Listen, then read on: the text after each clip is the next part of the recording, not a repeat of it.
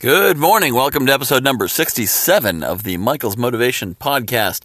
These have indeed become a little fewer and farther between because I have gotten busy with a number of things, but the best way to make me record a new podcast is to send me a message saying how much you like it. Thank you, Andrea, for inspiring this one. Got an email from Andrea, said that she really appreciated the Michael's Motivation Podcast. So I said, well, I guess I better record another one. The topic of this one is, are you overwhelmed? The answer may be yes. There's two things that get you overwhelmed. And I want you to think about your capacity for dealing with stress and tasks and whatnot, like a big container, maybe those big Rubbermaid bins. There's two things that'll make that bin overly full. One is not taking things out, and the other is putting things in. Pretty simple, right? If you're putting things in, taking them out at the same pace, you won't get overly full. If you're putting things in and not taking things out, you will get overly full. So this tends to happen when dealing with stress. If you have a lot of stressors, hard to keep track of everything that you're stressed out about. And you may be stressed about something, and when you actually drill down and take a second to think about it, you realize the thing you're stressed out about, you actually resolved 2 hours ago. How many times has that happened to you? Because it happens to me pretty often. For example, my wife just bought a car, and of course I'm helping her to buy the car, and I was stressed out about a number of different aspects of that transaction. Well, the car is now delivered. Still have to get the registration, but that's simple. That's easy. The financing's done. Everything's done.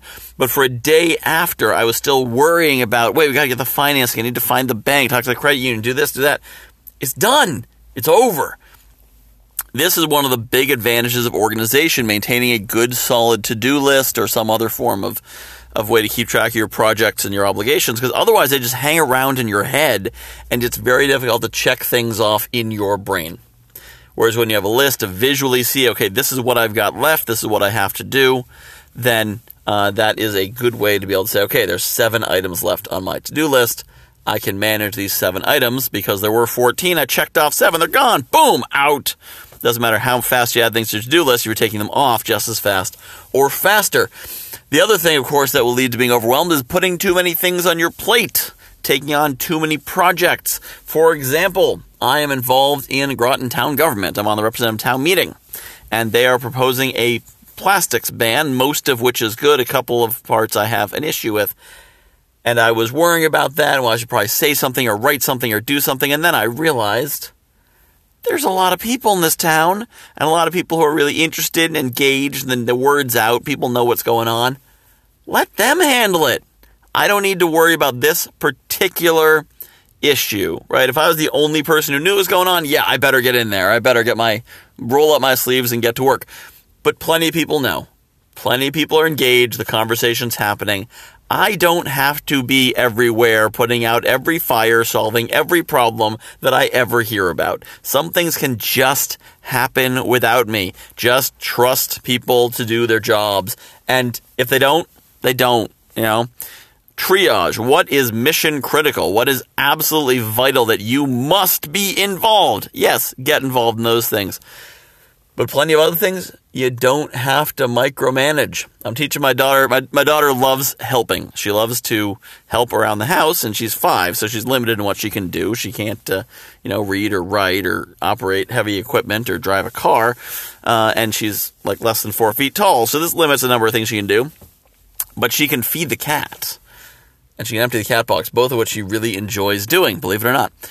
Now, our cat's supposed to eat a certain amount of food, and if you feed her too much, then she will regurgitate it. But, so I gave her a measuring cup, and I said, give her that much food, and if she gives her too much, not the end of the world. If she gives her too little, we can put a little more in. But I don't need to be there over her shoulder making sure she does it right, as long as the cat's fed at all. If it's close enough, then we're in good shape. Twice as much food, not good. No food, not good. Roughly the right amount, good enough. I don't need to be there watching every little thing. The same thing if you're running a team, if you've got coworkers, if you've got other people in your organization. Figure out for yourself, if you're getting involved in what they're doing, what is the minimum acceptable job, and then what is preferred. And as long as they're over that minimum, don't worry about it. It's not your job. Someone else's job. If it was your job, you'd be doing it. That's why they're doing it. So don't put extra things on your plate that don't go on your plate. So, the solution to not being overwhelmed? Get things off your plate. Don't put too many things on your plate. I know, sounds simple, very hard to do, but that is a great way to do it.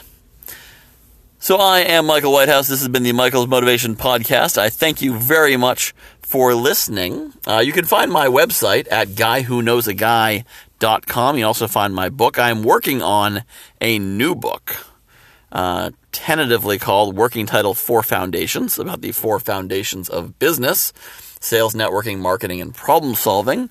Working on some other details with that. So news to come on that. Pay attention to guywhoknowsaguy.com and my social media presence, and you'll hear more as that gets going. But it's only about half done, and it's already longer than my first book, The Guy Who Knows a Guy. So it's definitely going to be quite a project, and hopefully quite a resource for you, my dear listeners.